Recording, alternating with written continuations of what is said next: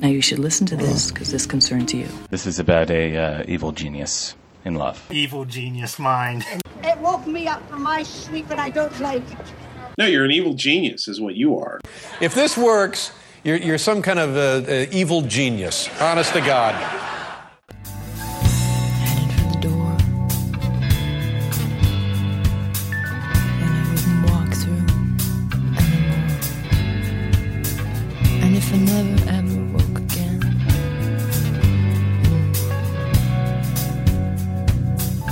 it's almost worth it.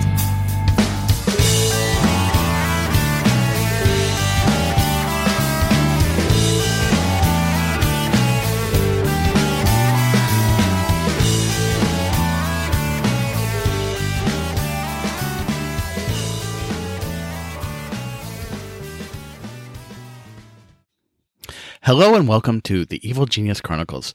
I am your little podcast buddy, Dave Slusher. This show is being recorded for January 20th, 2023. History will look back and say, what was going on? For that and about the 8 years preceding it, it's like, what was happening in America? Actually, I'm being awfully optimistic if I think there will be a future to look back on this history. So there you go. First, the business. This show is not kid safe, not work safe, not, MAGA safe, not clergy safe. It's just not safe. Let's get in the bunker together, kids. This is a hard hat zone show.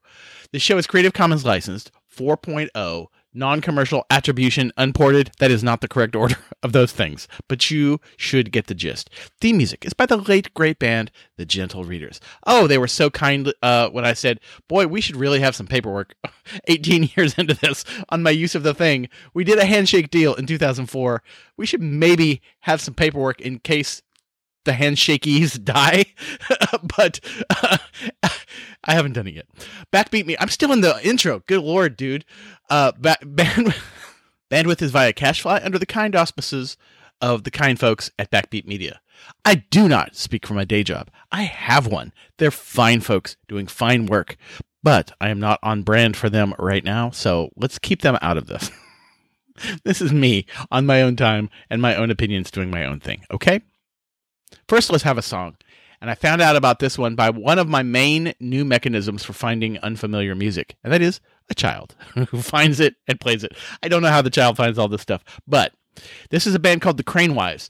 And for Christmas, we got a pool table. So we're actually spending a lot of time in the game room playing pool. And quite often, Crane Wives, just random Crane Wives is the soundtrack to that. And some of these songs sound kind of like the Chicks. Some of these songs sound very Fleetwood Mac-y to me. R.I.P. Christine McVie. There are some like Christine McVie sounding songs on here.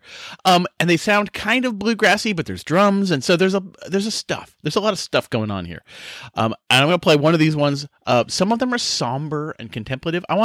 This is like actually shorter than I want, but I wanted something upbeat because I don't want to be contemplative today. I want to be upbeat. So here we go. This is the Crane Wives with Turn Out the Lights from the album Foxlore. You don't have to believe every single thought that tumbles through your head just 'cause it sounds like you talking. Sometimes all you can do is say goodnight and tuck your demons in the bed 'cause they're not worth fighting. Turn out the lights on your racing mind. Turn out the lights on your racing mind.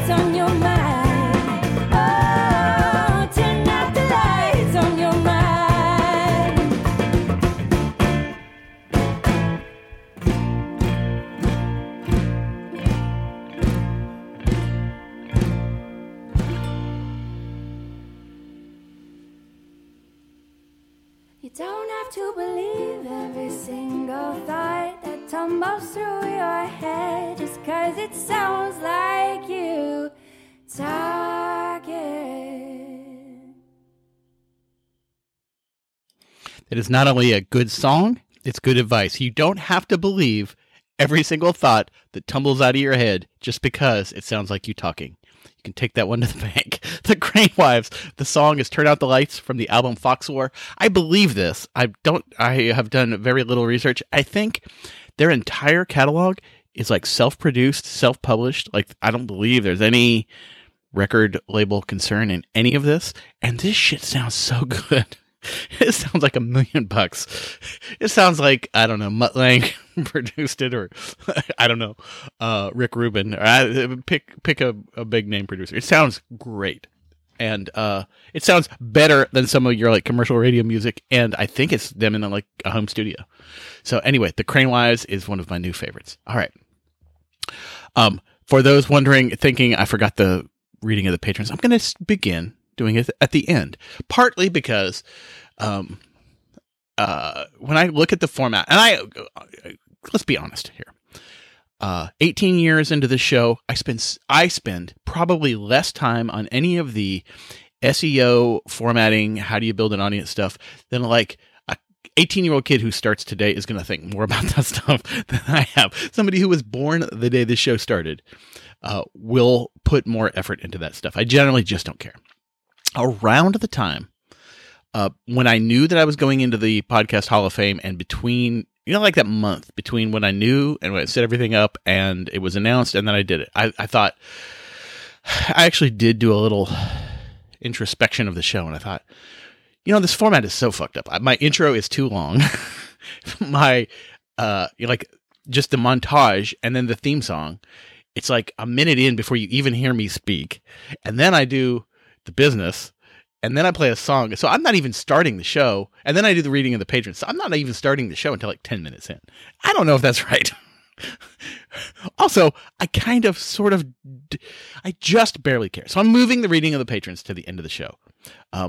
Somebody, I think on Discord, commented that they thought I was nuts for just reading it cold every single time, especially when it's like the biggest thing. I may actually record it, play it, and then get one good recording and then only ever re-record it when the list changes. That's possible.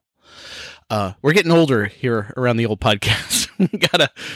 we gotta find our edges where we can.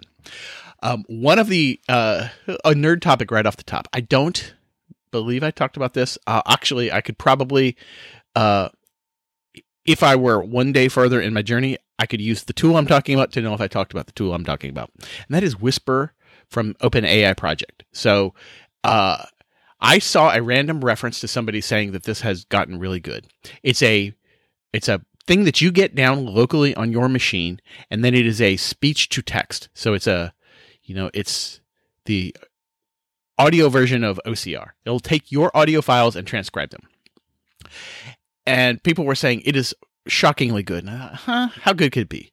And so I get it down, I install it on my computer, I run it against 30 seconds of audio. I have the old promo I did during the Dog Days of Podcasting 2015, and I ran that thing, and it sure looked to me like it was possibly word for word correct, like every single word correct. Like, holy crap. So then I experimented, and I took the most recent show at that time and ran it over that. And it's not word for word correct over, 45, 50 minutes. Particularly, the Sonoff, the brand name Sonoff, which is SONOFF, was sewn -off. Like, I cut it off and then I sewed it on, and then it's been sewn off. I don't know. So there's some weird proper name, brand name stuff, but in general, it's highly readable. So there's been some discussion about how this gets used. Conceivably, it's just not quite good enough really to do an unedited public transcript. Like, I wouldn't say, here's the transcript and put it out. I would have to go through and edit it. Now, as somebody back in the Reality Break days who took cassette tapes, and I still have the transcriber machine, that is a cassette player with a foot pedal, like a sewing machine, that you can start and stop it and rewind it with the foot pedal, so that you can put your feet on the keyboard and then use the foot pedal to rewind the thing, so you can transcribe tapes without getting your fingers off the keyboard. When did I buy that fucking thing? I bought that in Atlanta. I either bought it in Portland or Atlanta. So we're like late 90, like we're talking like 97 to 2003-ish, somewhere in there. And I'm pretty sure it was like a Craigslist purchase, because I bought it from a local person. It could have been a Usenet purchase. I mean, like Atlanta for sales, something. I think I paid $50 for this thing. I got my use out of it because I absolutely transcribed some of those Reality Break interviews. But now what I would do is I would digitize them, run them through Whisper, and then just do a minor edit out. So probably I could get rid of that machine. That's an old piece of tech. It's cumbersome. It's big. I'll never use it again. But boy, there's something I love about it. That one may just be the white elephant I drag around. But anyway, so the Whisper AI is good enough that what I'm going to do, this will be the very first show that Whisper is part of the production pipeline. I'm going to finish this show. I'm going to save it, export it to Wave, and I'm going to run Whisper over the Wave, so that when I go through the process of editing the show and writing the show notes, I'm going to have a transcript right there. So that transcript won't be used for anything but it will be a one-time use and then thrown away, because once I edit the show, the transcript's not the same because I've taken stuff out and changed it, and it's different. But then I will retranscribe it in the final published MP3.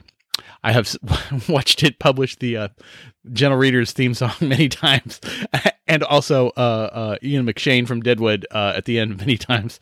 They're generally the same. There's some funny variations from time to time. So, and then, I'm running it over the entirety of the archive of the shows. Theoretically, I'm just finished I paused it, just Control-Z. It's running on my Linux laptop in a command line, in a shell process.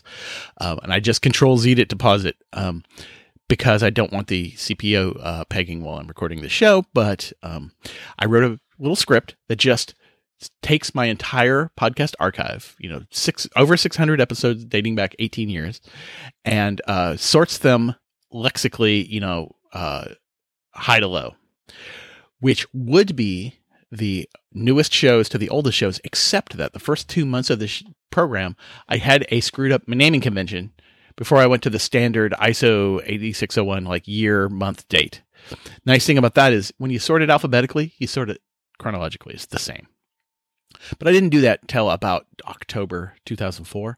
So, in fact, what I did was I transcribed the earliest 2 months, and now I'm transcribing new to old.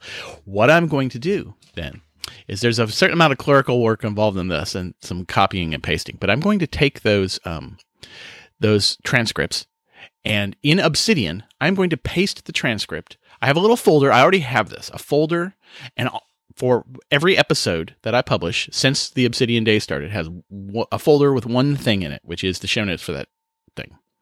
When I publish it on the web and to the podcast feed, I composed all that stuff in Obsidian, copied and pasted it, and then went from there. What I'm going to do is now every folder is going to have a second file in there, which is the transcript of the show as done by Whisper, so that if I go to the Obsidian search for a topic or a keyword or something, I will turn up the shows where I talked about it. Now, that's assuming the transcription was correct. Sonoff might be a tough one to search for, but that whole thing where I don't know if I have talked about a thing, I can now pre-screen the list and say, have I talked about that thing? By the way, as I'm watching, when I'm doing Whisper, it both saves files, but it's also printing it out to the screen line by line as it's searching it. And in the most recent show, I talked about Clayton Christensen and the audiobook. And then it's transcribing a show from, I think, early October 2004. And I'm talking about fucking Clayton Christensen and that fucking audiobook. And I'm like, God damn it. It really is this how we're doing things around here? Once I randomly transcribing an old show, and he just literally down to the format of the thing, the same topic. Oh, good Lord. But anyway, that's, it's an interesting experiment. I don't see any reason why. And by the way, I'm not doing the beefiest thing. I'm doing the default, and you can do what looks for a better transcription. And I might even, like, after doing the everything, right? I don't want it to take longer, and use more memory when I'm doing 600 episodes, but I might actually use the best, quality, when I do the final show, for the searching, just to see what it does. And, it might be even better transcripts for those. We shall see. But anyway, it's an experiment. Speaking of experiments, we're continuing on with Mastodon. Again, go to the show notes at evilgeniuschronicles.org. You will find my Mastodon address that you can follow me. Also, you can subscribe to this blog and podcast via Mastodon. Do @Dave@evilgeniuschronicles.org, and you will be able to do all this stuff. Now, I kind of vaguely, there's sort of this hippy-dippy techno-utopian Fediverse business, right? Mastodon's great because it's the Fediverse and it's an open standard and an ActivityPub, and like I say, there's this kind of anti-appeal to authority that I use sometimes, which is to say, I got a master's degree in computer science and I've been doing this for 25 years and I don't know what the fuck you're talking about. So I guess that really flatters me that I should know what you're talking about, because those two facts don't preclude me being stupid. Demonstrably, sometimes I'm pretty stupid. But so all that ActivityPub stuff is like, all well and good, but when the rubber hits the road, what does that do for me? I'm actually now just beginning to get that, because so when I installed I'm not going to rehash the story from previous time. ActivityPub plugin on WordPress means it pushes out instead of having to do the social network auto poster, which is, by the way, turned off or possibly deleted off my WordPress. It's the most useful plugin that I hated every second that I've ever used it. Like, I never liked it, but I needed what it did. It was almost like a Stockholm Syndrome thing. And I paid them however much. I paid them for the pro version, which was not cheap. It was 3 figures. Was it $100? It might have been $200. I may have paid $200 or $250 for this frickin' thing that never quite worked right. It was never quite satisfying. Ugh. But I don't need that, right? And so here's another Fediverse thing, is there's something called Bookworm. So it's all one word with a Y. BOOKWYRM. More hippy-dippy shit. It's also a Fediverse thing that uses ActivityPlug, and it's a alternative to Goodreads. So it's not Mastodon. It is a separate thing. It's a unique application that also uses the same protocol. Okay, so it's not exactly Mastodon. It just talks the same. It just talks the same language as Mastodon. Okay, and but it's built to track books, and it does all the same stuff. Track your books, your to-read books. You track your progress, leave a review, give it a star rating, and then also does the recommendation stuff, which is people that liked, basically the Amigo Fish, the collaborative filter stuff. Figure out who has your similar tastes and what do they like. Now, we're talking a user base across every instance, probably low 5 figures. Like on the instance that I have, I think it's 500 people, something like that. I mean, it's not a huge thing. And Goodreads is however many millions, like 50 million or something. So, you're going to lose out on network effects. But I started farting around with the thing.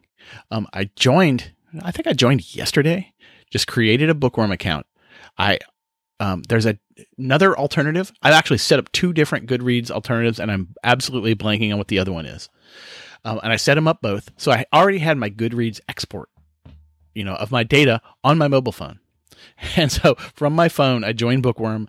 I import my Goodreads data, and of the 212 books, it had problems, I think, with 12 of them. It imported 200, had problems with 12. So 12 are going to need, and mostly those are some obscure books that will need a little bit of help. And it brought in my ratings, it brought in all my data, my read dates, it's all in there. And now every one of like all my things that were updates that I posted to Goodreads are now like posts in that instance. And when just as an experiment, I posted my progress on this Brian Eno biography that I'm reading. And before I had done that, by the way, I had subscribed to my Bookworm account from my Mastodon account. And I I recorded my progress, and I'll be goddamned if my Mastodon account didn't get a little post that says Dave Slusher is reading, On a Faraway Beach, and is at 5%. And it just came through as a standard Mastodon post. Now I'm really starting to understand the power of this whole thing. Because you can have two applications that are not the same thing, that have a common way of communicating, like throwing packets of information and understanding them and moving them back and forth. And it's getting good. It's getting good, friends. What this implies is this is not at all, this is barely at the beginning. Like, if this were a 100-yard dash, the feet have just left the blocks. And we're in the middle of the first step. That's what I think is happening here. So again, I am not a ActivityPub maximalist. I'm neither a Bookworm nor Mastodon. I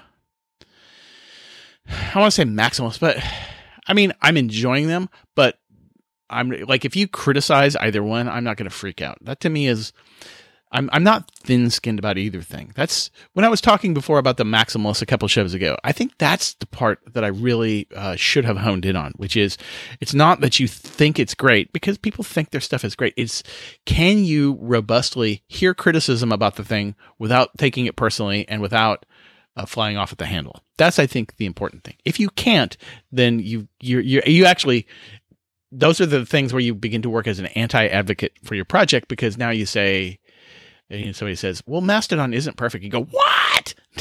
That's the whole thing. Like Scoble, you're like freaking out, 10 years ago when the guy said AI would not take over, or artificial augmented reality wouldn't take over in the next 5 years. And Scoble like lost his mind, which, may have been a durable state. So that's fun. The thing I was saying last show about, is Bookworm becoming a problem? It absolutely is. So it's not that there's no algorithm feeding me stuff to try to keep me addicted. I'm just getting addicted all on my own. I absolutely have got to figure out my healthy level with this thing. And no one's trying to make it bad for me, but I'm just making it bad for myself. I've got to figure out probably a time box, which is, I have got to figure out, like, if I start using it, I can't read and write for more than 10 minutes at a time, something like that. I can't sit down and realize I've spent the entire morning reading and writing Mastodon stuff to people, which is fun. It is fun. It is. I'm actually in an argument with Jeff Jarvis and James Glick about the Open Library. It's like, what is happening in this world? But anyway, by the way, I have a couple autographed James Glick books. He wrote Faster, and so he's like a New York Times bestseller, like popular science type writer guy. And I just happened to be, this would have been right after I left Portland. I was back in Portland, and I met up with my old coworkers who did a Friday night happy hour. And I went to the Friday night happy hour, and then I went to Powell's right afterwards, and James Glick was in the middle of a book signing. And I was like, well, fuck it. I'll buy a couple James Glick books and have them signed. So I got a couple signed James Glick books, and there you go. And now I'm he's anti-open library, like it takes food out of people's mouth, and I'm like, dude, there is no way. I am on the dude, there's no way side of that argument. So also on Mastodon, one of the things that's generally happening is there was a time, I talked about Create South fondly, and that there was a community. There was a Grand Strand, Myrtle Beachy tech community and a Charleston tech community that kind of morphed into a thing that's larger than all of that. And we had our moment, like all Camelots. We had our shining moment, and then Arthur catches Lancelot with Guinevere, and so we had a good couple years where we held together, and then things, kind of fragmented. And so I'm sort of kind of trying to rebuild the Grand Strand end of that. And the Charleston people have their stuff as well. And I saw some of them, and I was chatting with some of the Charleston people on Mastodon. And what we wanted to do was just find a hashtag to organize around. And I suggested Coastal SC Tech. And somebody else suggested that Low Country Tech could also be an alternative. And I was like, yeah, but Low Country implies south, the southern part of South Carolina. So Charleston, absolutely Low Country. Is the northmost part of the coast of South Carolina, is that part of the Low Country? Only like the most generous definitions. Like, you go look at what the map in Wikipedia, and they have this map based on how commonly it's called Low Country, and so you get this it's like a heat map that just gets cooler and cooler the farther you get from Charleston, and it does not include where I live. Now I'm kind of in this position. We're in a position. There is no leader of this. It's really like 6 people talking. There's no leader. There's no decision maker. There's no authority. But the only thing and this is that thing I say over and over again, it does not matter so much what the decision is. It does matter that there is a decision and there's one thing. And we all agree on the one thing, and we use the one thing. And so, we ask people, if you invite them to Mastodon, put Coastal SC Tech in your introduction post or in your profile, and we'll find you. And then we can kind of reorganize. And so then the question is, who says that that's it? Like, so the situation that they're in is there's no one in authority. Well, someone has to decide. Who makes the call? I was like, God damn it. It feels like more than it should. I am that person. I am so gun shy about the perception or the reality that I am taking over the conversation. I don't want that. What I really am always trying to do in these situations, trying to walk it up to the thing and get somebody else to say, I think we should do this. And I say, second it. That's what I want to happen. And it doesn't happen. I'm like, am I going to have to be the person that says we're doing this? And I ended up being the person that says we're doing this. I'm like, God damn it, guys, someone take the lead. This is kind of how, when we were doing Create South, this is kind of how it happened, right? When it comes down to it, there were 3 people that wanted this thing to happen, and we made it happen. Lots of people thought it was a good idea, but 3 people said, we want it to happen so much, we're going to go book a venue. Like that activation energy from good idea to we put down the deposit on a space. Like that is going to clear out 99.7% of everybody who thinks it's a good idea, who has the best intention, like that step. So I don't want to be the dictator. I don't want to do that stuff, but someone had to. It's like, well, we could dither forever, or I could just sort of make the call and possibly be a dick in the process. Maybe I am being an overly authoritative dick. What I want is someone else to be the overly authoritative dick, so then I can be snippy about it. But it didn't happen, so I did it. I was like, ugh. And that just seems the decisions that are medium important. Those are seem to be the hardest ones to make. They're medium important. It's not. If we went with Low Country Tech, we would have survived that. We would have just adapted, and people in Myrtle would have had to remember that that's what they have to do. It's not. It would absolutely not have been the end of the world. So, I hate to be in that spot. But talking about the activation energy, the identifying of whatever the thing is, that thing. What is the thing? What is the one thing that this stalled project would do to get it over the hump? And I have multiple stalled projects. Like I published a zine right before the election in 2000. There's never been a month since then where I thought I should start working on issue 2. It is now 2 years and 3 months since that point. I have 0 pages of issue number 2 of the zine done. Do you know what the one thing that holds it down is that I wanted to start doing some collages and start writing articles. I can write the articles anytime, but to do the collages, I need some piece of paper, and I need to cut them to the right size, because when I reduce them 77%, I need to have pieces of paper so that they fit right on the thing. When you shrink them, you reduce them 77%. So I need a 11 by 7 1/8 pieces of like heavy cardstock type paper. If I do that, I can start making collages on those. You know what I don't, and by the way, I own cardstock paper.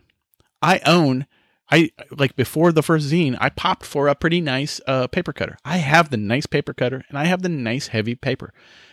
The holdup is I have not cut the things to 7 1/8.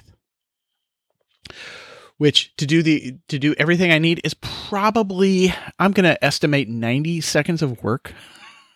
And that is holding up the entire enterprise. So I have realized that. It's like, why don't I sit down and cut myself a stack of paper, more than I will need for this project, so that at no point am I ever held up by the lack of an 11 by 7 1/8 sheet of cardstock. How about that? So just identifying that thing. I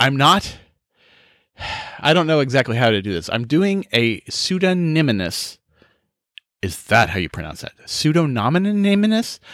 I'm doing a project as a character. It will not, I repeat, not be hard to figure out the link between the character and me. However, I also have decided I am not breaking kayfabe on this character at any point. So I'm not going to say at any point that I am this character. However, anyone who pays any attention will be able to tell I am this character. And this character will never admit that this character is a character. These are the design decisions I have made on this stupid thing.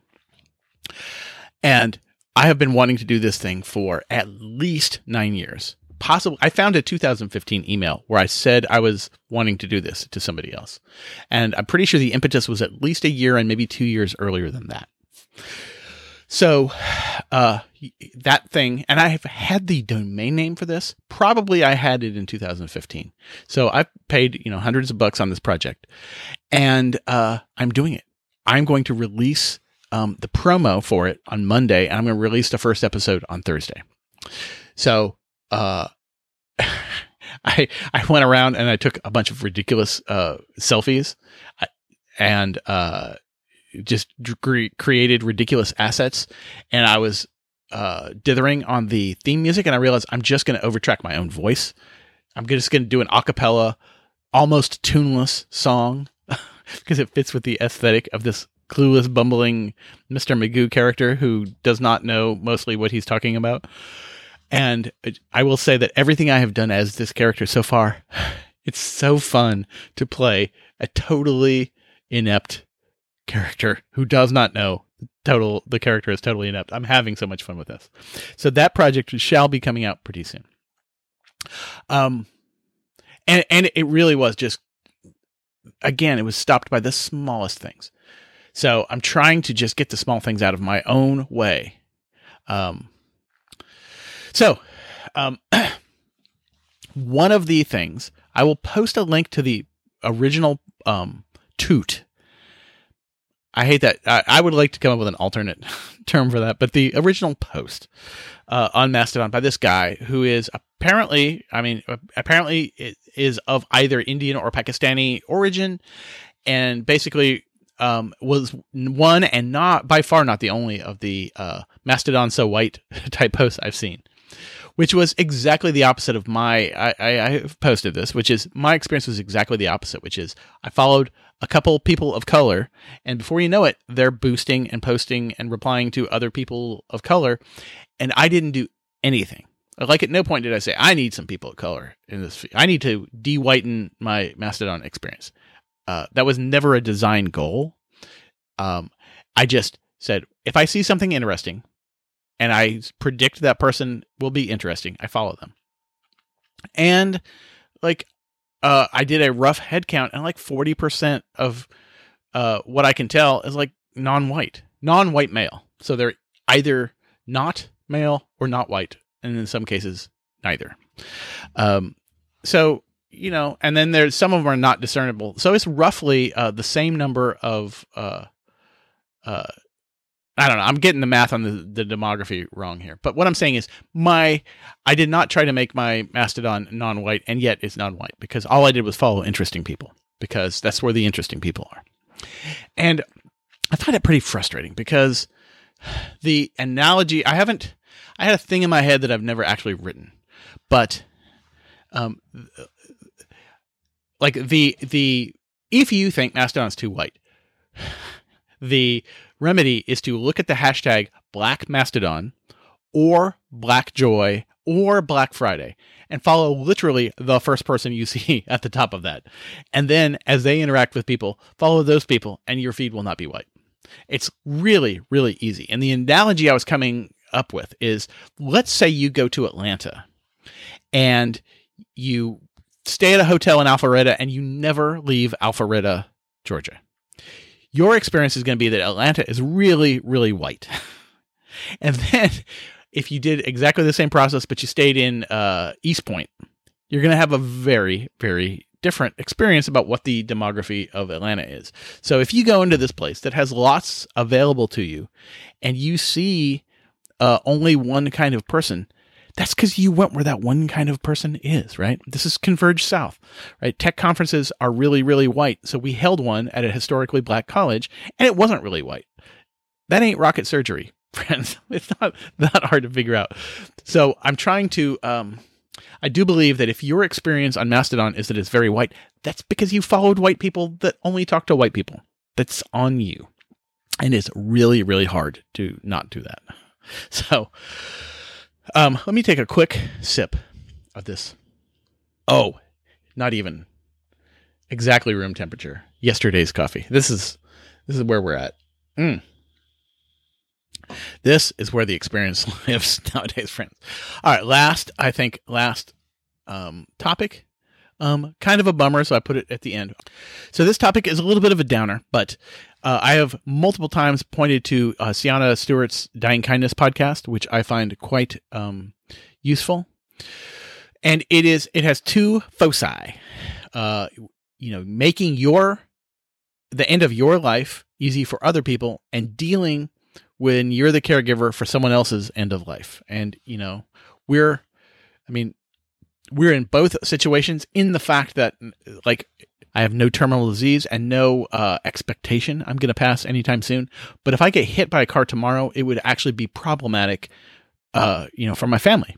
So, I am in the process, I'm treating it as a project, filling out Sienna's death binder, which has the information. Like, if I suddenly die, here's where the money is. Here's where the passwords are. Here's how to do this stuff. Here's how to pay.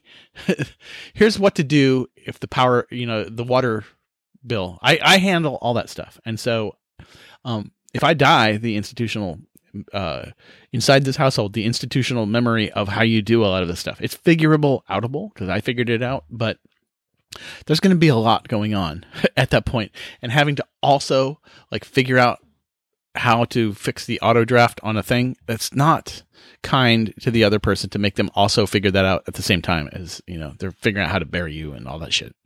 So, but let me just say, as somebody who has somebody in our circle that is, at this stage, could be tomorrow, could be next year, but it's not going to be, it would be highly surprising if it was 10 years from now. It's, it's a person who is quite aged. And this person can realistically expect that they're in the end game. They understand this. They actually have been saying that they're in the end game for 20 years because that's a tradition in this family. This gentleman's mother spent from the age of 70 to 89 when she died talking about how she wasn't going to live another 6 months. you know the type. That's who we're talking about. So that you're at the end of your life. You may have another month, you may have another year, but we're talking those kinds of timescales. There's different approaches you could have if you're at that. One of them is you could say, and let's say also that you had, say, a problematic relationship with a number of people. Let's say you've had alcohol problems. Let's say you had rage problems. Let's say you've been problematic. You could spend this time to say, well, look, it's the classic conversion situation, which is, I don't have that much long. I could try to be nice, and I don't even have to do it that long because I don't have that much longer left. So you could make amends. You could try to be kind. You could be thankful for the people who are organizing their life around your care, who put aspects of themselves on hold just to deal with you. You could do that. The other way you could approach it is you could double down on being an asshole and yell at everyone about everything and be angry at the only people who care about you. You could be angry at every little thing. Let's say you drink one Boost every day and you have 150 bottles of Boost in your house. This is entirely hypothetical. I'm putting no one on blast. Let's just say, out of the thin air, I'm pulling this out of my ass. And let's say you're down, you're at 150 and now you're down to like 120. You could freak out about how somebody needs to go to Sam's and buy you more Boost because you only have 5 months left. Or you could just be calm but no, you could, I think probably the way to go there is to just be angry that people are not jumping up to run to Sam's because you're down to 150 Boosts, man. What happens if the power goes out? Supply chain. You could just be a dick. You say, well, being a dick got me this far. Why should I change now? That is an approach that a person could take towards the end of their life. And as I think about this,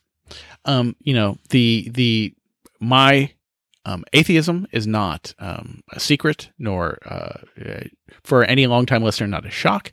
And I'm not contemptuous of deists and theists and Christians or Muslims or anyone. I'm not. You do you. I will do me. Everything will be fine. But one of those things, there is this paradox. And having had, my mom, P.G. Holefield, Andre Pope, all these people died of cancer. Within the last 5 years. When did PG die? PG may have died in 2015. So let's say within the last 10 years. These are all people I know. They all died. All of them went from diagnosis to dead in a fast time. I think Andre held on the longest. But I don't even think that was a year. I think it was maybe 8 months. My mom and PG were like, from diagnosis to death was like between 6 weeks and 2 months, somewhere in that vicinity. It's like not long at all. So let's say you were a complete atheist and then you get this diagnosis. Or let's say you were worse than an atheist. Let's say you were just anti everything. You hated everything. You were like a Stalin type. And then you get this diagnosis and you have a conversion. And that's one of those paradoxes of Christian theology. It says you have converted, you accept Christ into your life, you whatever, you get baptized as an adult, you do all this stuff, and then you die 2 days later and you go to heaven.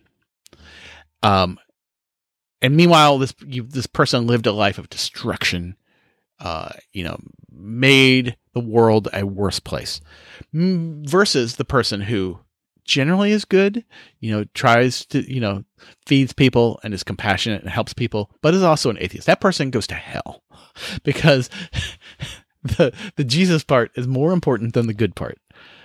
That part, that's where you lose me, man. That somebody who helps and is kind and does all the stuff espoused by the dude in the book, and all the red writing in the book from the dude. Somebody who does all that stuff but doesn't acknowledge the dude, that person goes to hell for eternity for the sin of not believing in the dude. So, meanwhile, people who believe in the dude and don't do the stuff, they go to heaven, right? People who are just, let's say they're elected officials and they talk a big game and then they just make lives worse. And all they do is try to hurt people and they know it. Those people go to heaven, or they think they're going to heaven. This is how you lose me. This is why I am the way I am. This is why I believe what I believe. I can't reconcile those things. every so often I will have somebody try to reconcile it for me, and it's always been always been unsatisfying. I understand why you guys believe what you believe, but that's just.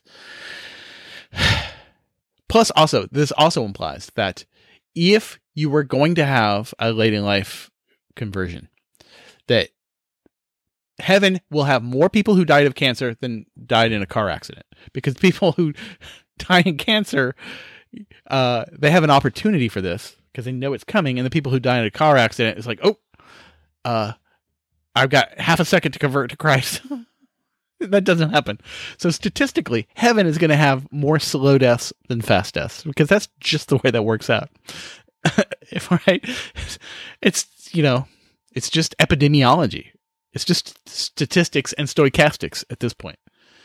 And that's the part I can't reconcile, is that, the dying a slow death is somehow more deserving of heaven than dying a quick death. So, said it was going to be a bummer topic. It's a bummer topic. I think, shall we leave it there? Hell, why not? Okay. Thank you for listening. Thank you for being involved. The show notes will have lots of stuff. It'll have links to Whisper and Mastodon and Bookworm and all the things. And it should be as complete a show notes as I've ever done, because I will have a robot helping me with a robotic transcription so I don't miss a topic. Sometimes I miss them because I just am writing down as fast as I can while I listen back. And I pause sometimes to go get more links, and sometimes I just miss one because I'm a human dude. But the robots are robots. So there you go. And before we get out of here, let's do a little thing we call the reading of the patrons. The following people went to bit.ly/EGC Patreon, and they pledged to keep this shambling mess a shambling. Thank you to the following people: Derek Coward, Adam Rittenauer, Ken Kennedy, Paul Fisher, R. Hooley, Robert Harvey, Paul Smith, Andrew Heron, Grant Bachoco, Tony Ewing, Craig Stepp, Paul Reynolds, Shannon Nelson, Charlotte Kennedy, Leah, The Enigmagic, Angela Lee, Chuck Tomasi, Stuart Maxwell, Michael Butler, Bruce Lerner, Skeeter Murphy, Robert Gibson, Len Edgerly, Melissa A. Bartell, Andrew Howe, Michael Street, Neil Forker, Dyko, Kevin Freedy, Brian Springer, Tim Shaw, Rob Usden, John Gehring, Wayne Pittenger, Brian Jones, Joe Pollock, Jeff Dangle, J.P. Shippard, Steve Holden, and patrons in exile, Nutty Nukchas, and Eric Peterson. Thank you one and all for your support.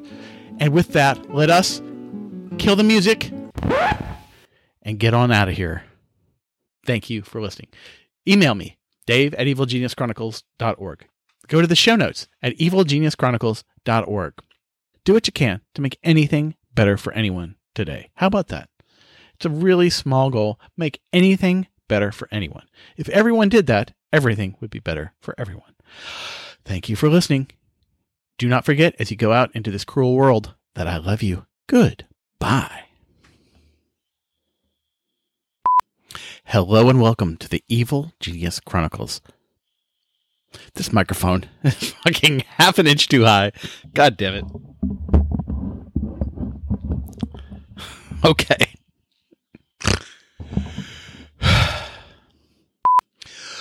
First, a song. Via one of the primary mechanisms that I get songs that I find about... What? First, let's have a song. And I found out about this by one of my What? Track your progress.